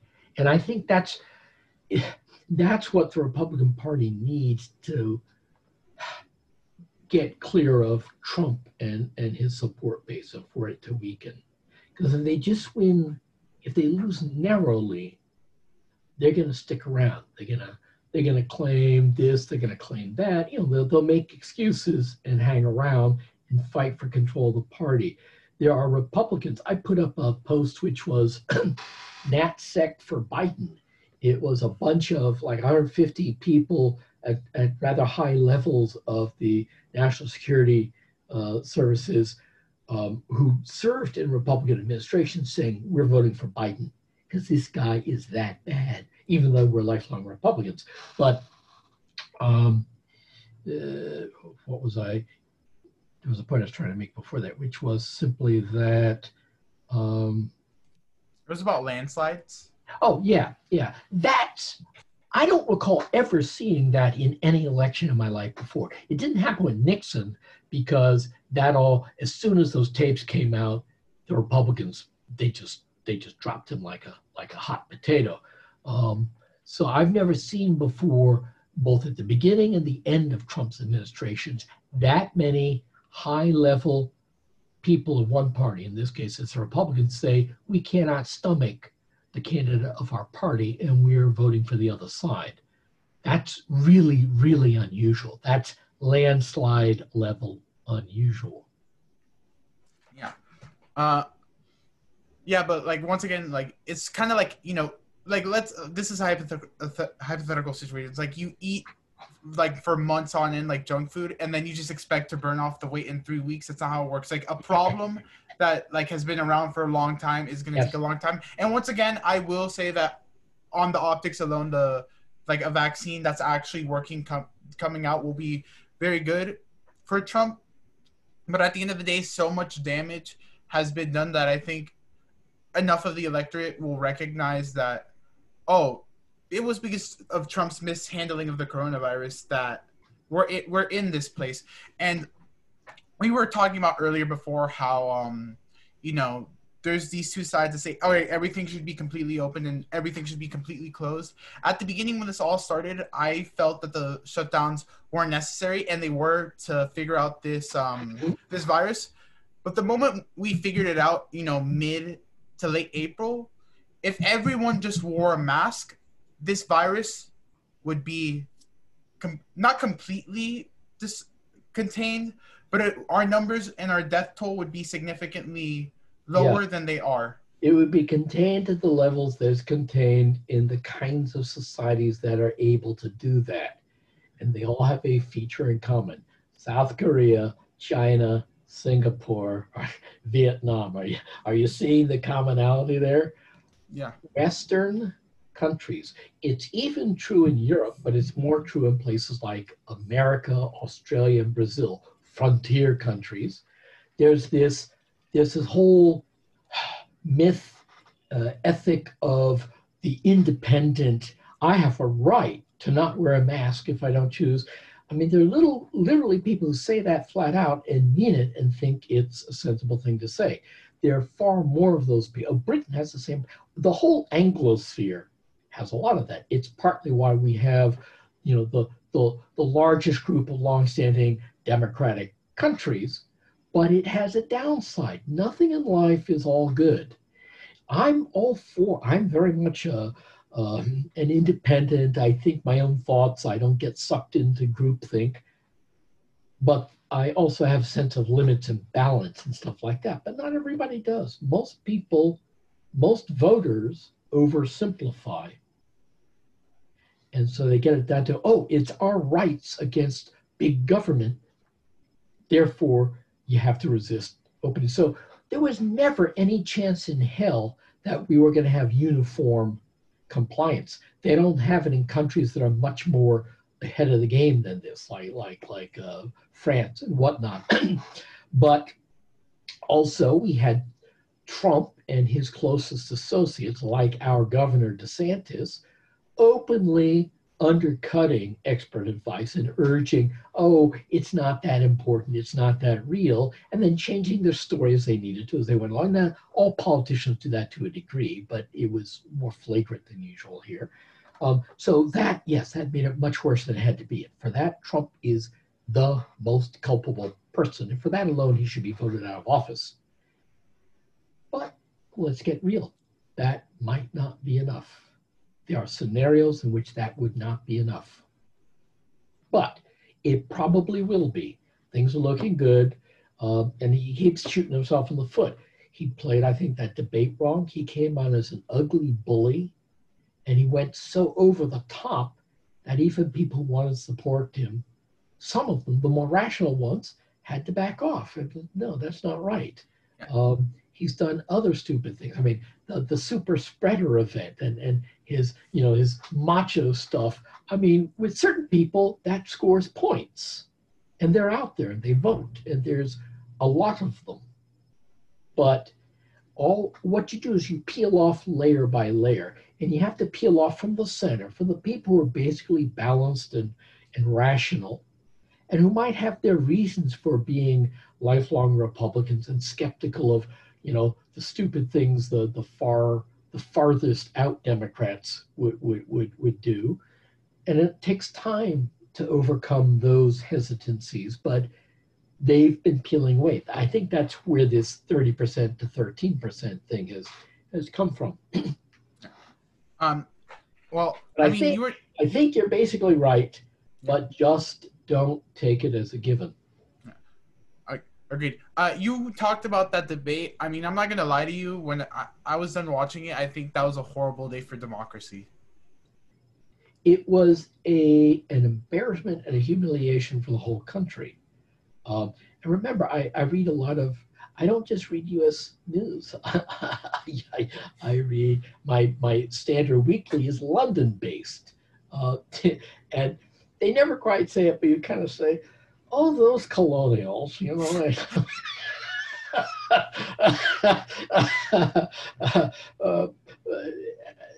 I've read another. I mean, we look foolish to the world at large. We've massively damaged our our international credibility and our leadership of the free world. I think we can recapture it, although it's going to be a little more, a little more qualified than it had been before, because we've shown that we can wobble way out of orbit, that we are not a reliable partner. We might be in the current mood, but no one else will ever forget the episode where we showed ourselves to be a completely unreliable international partner. That's permanent. And somebody said something about the debate, which I thought was extra pointing it. Trump came off as extra Trumpian. I don't know if that makes any sense, but normally, he interrupts and interjects, but he did it way more, and it was about the most petty things, like, oh, Biden didn't go to an Ivy League school and he ranked bottom of his class, and his son got and his son did cocaine, just stuff that literally has nothing to do with policy, and you're just taking a jab at somebody for non issues. It made him look petty and mean-spirited. When you look at him in his element at the rallies, he'll say his outrageous stuff, and then he'll joke and he'll laugh. He'll be da da da da da. And there was none of that there. He was I only watched the first half of it because because at some point I said, okay, I've seen everything that's going to happen has played out, and this makes me sick. But he was pure, unmitigated bully, pure, unmitigated. I mean, he was nothing but abusive, corrosive, mean-spirited. There wasn't a generous bone in his body. It was ugly. It was, I think it was the man himself, right? But so, and I think that hurt him. If he'd been able to turn it into rally mode, where he'd say something outrageous and then he'd be genial and make a joke and act like he didn't really mean it, that would have worked better. What's always worked for him is saying ugly stuff that appeals to his ugliest supporters, who nobody else wants as supporters, and then making out as though he didn't really say it and he's a regular guy. And that cheap trick has been surprisingly, astonishingly successful, and that should make you worry about the future of democracy in general. But he didn't use that trick here. He was pure, full-on, ugly and mean-spirited, and that doesn't play as well. So I think he did a wonderful job of shooting himself in the foot. And then when Biden said, okay, we're going to, after your super spreader event, we're going to have partitions and stuff, and he said, well, or no, they were going to do it virtually. He said, well, I'm not going to let them do that to me. I think that was another stupid move, because the only impression he leaves is that one. But I think he also probably sensed that he wasn't going to do better the next time around. You know what I think it is, though? I mean, because here's what happens. Like, let's say the debate would have happened and it would have been through Zoom. You know, every single time he interrupted, the person could have just muted him through the Zoom app. That's the other thing. And I think they wouldn't say that out loud, but they'd exercise it. Yeah. It was obvious to anyone who was counting that he violated the rules far more often than Biden. Biden struck back a couple of times, because if he didn't, he'd look like a a doormat. But it was clearly Trump who would not follow the rules, which if you've never liked him, you say that's his whole personality.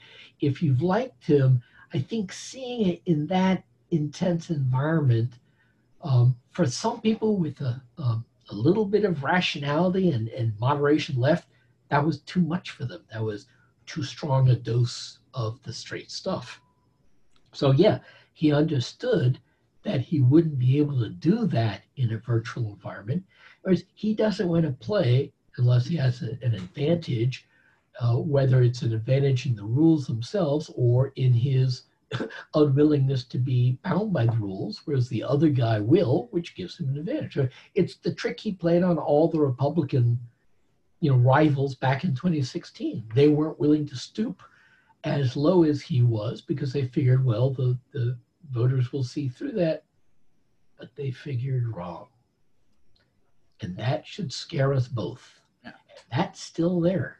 Yeah, but you know what it is? I mean, I think Trump genuinely believes the more he goes out there and the more he speaks, like the better he'll do in the long term. But I think like it wasn't because he realized that, oh, if I speak more, people will like me less, so I'm just gonna duck out. I think it was really because he wanted to interrupt or he wanted to interject in the second debate, but the moderators would obviously cut him off through whatever software they would end up using. But as you know, Trump contracted coronavirus, and he's been like everything up to this point. He's been super reckless, leaving the hospital when the doctor said not to. And I don't know if you heard this story. It's the funniest story ever. I was thinking about covering it, but I think it was like too low brow. But like one of his insiders said Trump was planning a stunt where once he came out of the hospital, he would like appear weak and he like about to faint. And then he would rip open his shirt and there'd be a Superman logo. Well, he did the closest thing to that wasn't absolutely clownish, which was when he ripped that mask off when he addressed the press from the balcony. But it has the same kind of macho appeal to the same segment of his support. But I think the other would have been too clownish. But yeah, he likes to do that sort of thing. Have you ever heard the term hubris? Yes. Okay. He's got hubris, and it's bringing him down. And think about it. Yeah, like for instance, did you watch the Heat Lakers finals? No, I was doing homework. Okay, and I don't worry about basketball. it. I don't generally get sucked into sports on a regular basis, but I followed that series. In the final game in particular, there was a point where it was just magic, and every shot LeBron took went in. And in sports, it's called being in the zone. And in playing soccer, I've had my moments of it, and I know what it feels like, where normally you try something which has a 74% chance of success, and sometimes you get lucky, it happens 3 times in a row, sometimes you get unlucky and it fails 3 times in a row, right? And sometimes you're in the zone and it's like whatever you do keeps working. You don't know what it is, but you love it and you just do more. You just, let's roll with this while we got it going. And Hoopers is kind of like that, except it's when you're dealing with real power. And it's hard for people who are racking up improbable success after improbable success, which isn't exactly a description of Trump's entry into politics, to not think that you're golden. You were right when everybody else was wrong, and you were right again and again and again. So more of the same will win out in the end. So you can see how it would be a hard delusion to resist if you were in the zone. You just assume the zone goes on forever because it has so far, and everybody said it couldn't. So I think you're right. He doesn't think he needs to do, he thinks all he needs to do is double down. Part of him thinks that. Most of his advisors are trying to tell him to change up, not to throw it all away, but to do this, do that. And he's routinely ignored the advice of his advisors and counselors. He does it all the time. And he gets away with it. So, he's a spoiled frat boy. And he acts like one. You were talking about basketball. I didn't watch the final game because I was too busy. But I heard a lot of things about how it was very intense. It was the Heat versus the Lakers. This is gonna sound like contradictory. Like on one hand, I was hoping that the Heat would win just because it's like our hometown. Yeah. But then on the other hand, Kobe died this year. And, Kobe was a big inspiration to me in terms of, how much work he put in and how much he dedicated to his sport of basketball. There was one game where Kobe made 80 points by himself. Yep. Since Kobe tragically passed away and he was on the Lakers for all of his NBA career, like it was kind of good that the Lakers won it for Kobe. You know what I mean? Yeah. I mean, I get that.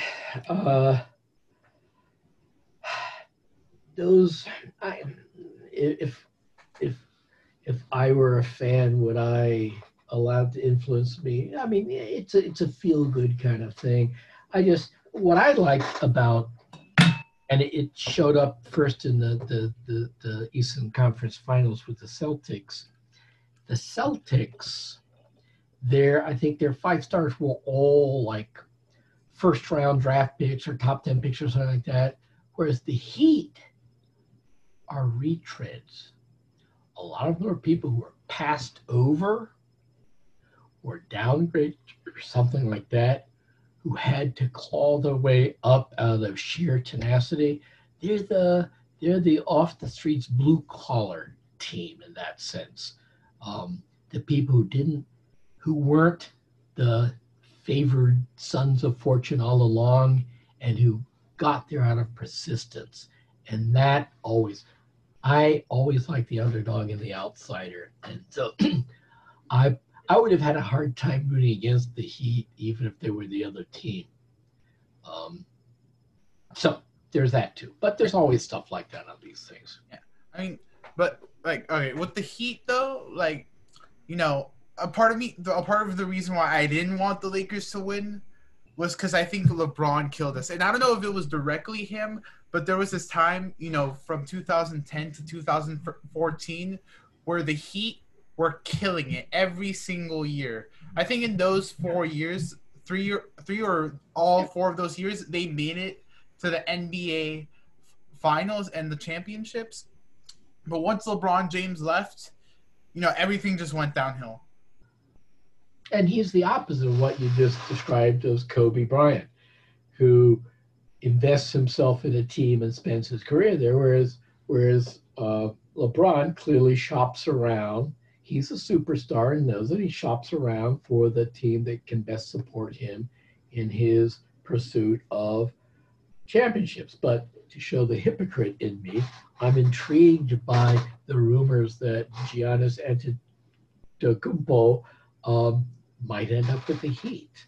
That he saw basically the Heat is a champion team lacking only a dominant big man. Bam is he's really more a power forward size than a center size. But anyway, he's very good. But and that the Bucks didn't have the energy to get past the Heat. Also, they share the same agent apparently, and they're both free agents after next year. So, because when the Heat was having its bad patches with the Lakers, it was the dominance of their tall guys in the center that opened up the game for their perimeter shooters. And you kind of saw that's the one piece that the Heat could use to finish the game. So, criticizing LeBron for playing around for championships and hoping that Giannis does the same thing is a little hypocritical. But anyway, sports is about being hypocritical, right? I mean, it's about choosing sides just because you're connected to them, right? I often think of it as displacement for old style nationalism, right? Let our team beat their team for the glory of us. Mr. Dunn, I don't know if you remember. Just give me a second to pull it up here. All right. All right. I have it pulled up, so I'm just gonna show it to you right now. You guys wait. I promise this is worth it. I don't know if you know what I'm about to pull up. I don't either. All right. Do you remember? Okay. Let's see. That's me. There's my water glass. Oh, okay. That's okay. Yeah, I remember. I did that from time to time. Sure. All right. And then there's another video right here. I made a second one. So watching the video, my thought is, really, if you have a pot belly, you shouldn't do that on video. But all right, I have it here. Let's watch this one here. Yeah. Okay. Yeah, I remember. I saw some of these at the time, but I didn't because that's what I'm dancing to is some kind of cool Afrobeat music that I'm trying to kind of, enlarge all your minds to get into. And then they take out my music and put in somebody else's shitty music. Yeah. Right. Because, somebody else, it was Maria. She, put a song Maria? in there. Maria. Last name is with I don't know her last name off the top of my head. But Maria put the song there, and I just took that idea and I took it a step further because I thought you dancing fit with the Fortnite better. Where were you when you first found out about it? Oh, it was in class. Someone told me. Well, they came and showed me, of course, right on their smartphones. I don't worry about stuff like that. It's all in good fun, and I might not like per se how I looked or the soundtrack, whatever, but I'm just joking around.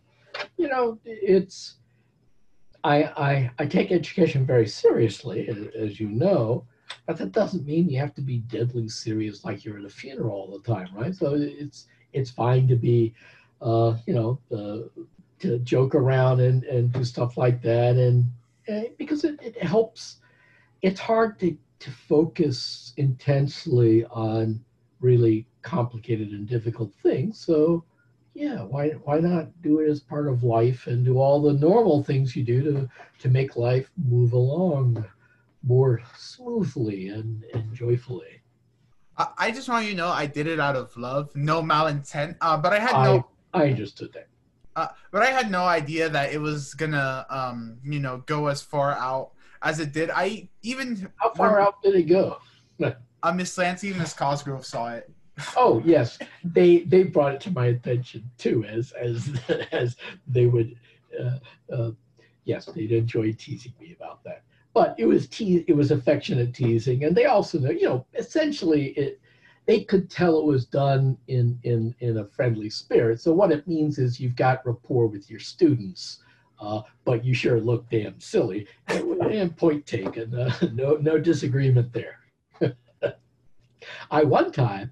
And there's a place I go to which it's called Sage. It's down here on Dixie in Pinecrest, and it's run by parents of two former Gables grads. The bias is Taylor and Gabby, but they often have as their kind of people who work with them, as waiters or whatnot. There've been other people from Gables. There was a guy named Felipe, and one year he and two or three guys who were on the soccer team. There were like 6 of us, and it was like lunch. And so class had left, but I had my Afrobeat on, and I was kind of doing that. And we formed like one of those men's circles, and we were in the circle, sort of dancing, man dance kind of stuff. It was, but stuff like that. It's fun. It doesn't.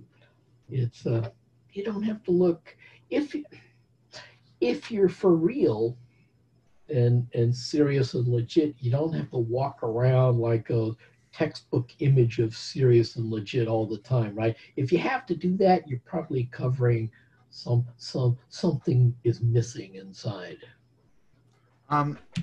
Last question. What would you like to be known for? Because I did ask at the first, like, what are you famous for? And like that question has to do with like, how do you think others perceive you and like what they know you for? But like this question's more like, what would you like others to know you for? Well, it has to do with my primary passion, which is thinking, teaching, and writing. And I look at that in sort of stages or branches. And one part I think I've succeeded at, and that's in the bag, so to speak, is a number of people, both at Gables, at Chicago, at FIU, will remember me as one of their favorite teachers. And favorite teacher.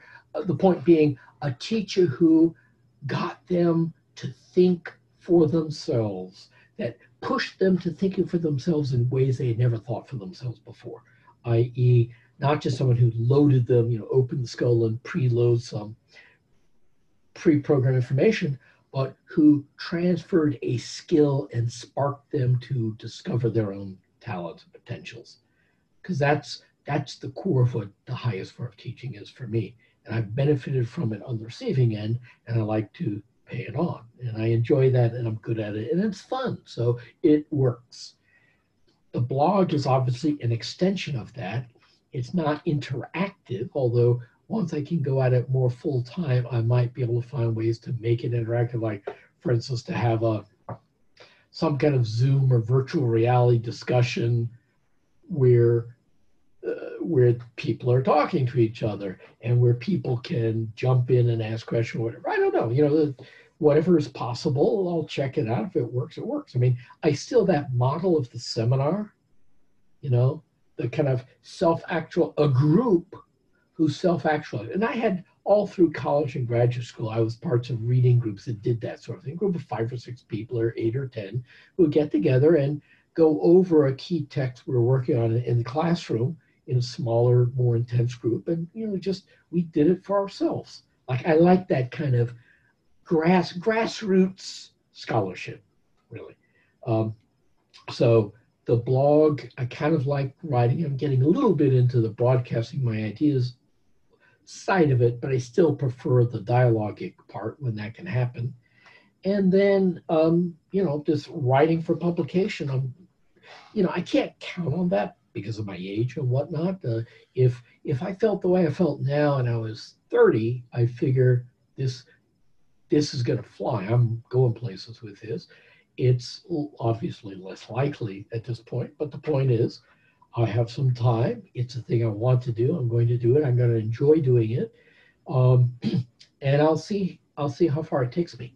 And if it starts to really click, like the blog when I first started it, I thought would be a very occasional thing, but it clicked. It really clicked. I had no idea. I've posted like 250 posts, and those are like largish posts, 800 words generally. They have some substance to them. I had no idea it would snowball into that when I started it, but it clicked. So this writing for publication thing, I'll work on that. I'll click. And so I'll at least have 2 tracks going, right? Plus, and I do a lot of like nature-y kind of hiking around kind of stuff. I got other things I do as well, but those are what I think of as my primary contribution or career, post-career tracks, if you know what I mean, second career things. And it'll be partly a matter of whatever takes off. I mean, maybe they'll both go alongside each other. Maybe one will fly and the other will fade away, and it could be either one. You kind of inch forward experimentally, see what's working, and press on the path that works best for you, which isn't a bad mold for you to take as you approach college. All right. It's been great to have you on, Mr. Dunn, but as you know, all great things must end. You've been a great guest for Small Room episode 18. Well, thank you very much, Alex. And I am very impressed with the way you've done this. I watch from time to time things like Anandpur and Company and well done talk shows which have content but are also kind of conversational and lively. And I suspect you've watched and learned from them because there's real technique to what you do. I'm impressed. You're doing a good job with this. Jesus, it would have been a great cast project if you rolled it out in time. But it has life of its own. I mean, this is something you could obviously carry on into college. Hey, talk a sneaky way to get FaceTime with professors, right? Do have your interview thing, and it's working for both of you, which is, you scratch my back, I'll scratch yours. A lot of the world works that way, even the good parts of it. So yes, thank you very much. I appreciate it, and I enjoyed it very much. It's been great catching up with you. Stay safe. You too. For those of you who are new to Small Room Report, if you found this interview entertaining or informative, please give me a follow on the platform you use to listen. All the platforms of my guest or guests is in the description. Have a great day.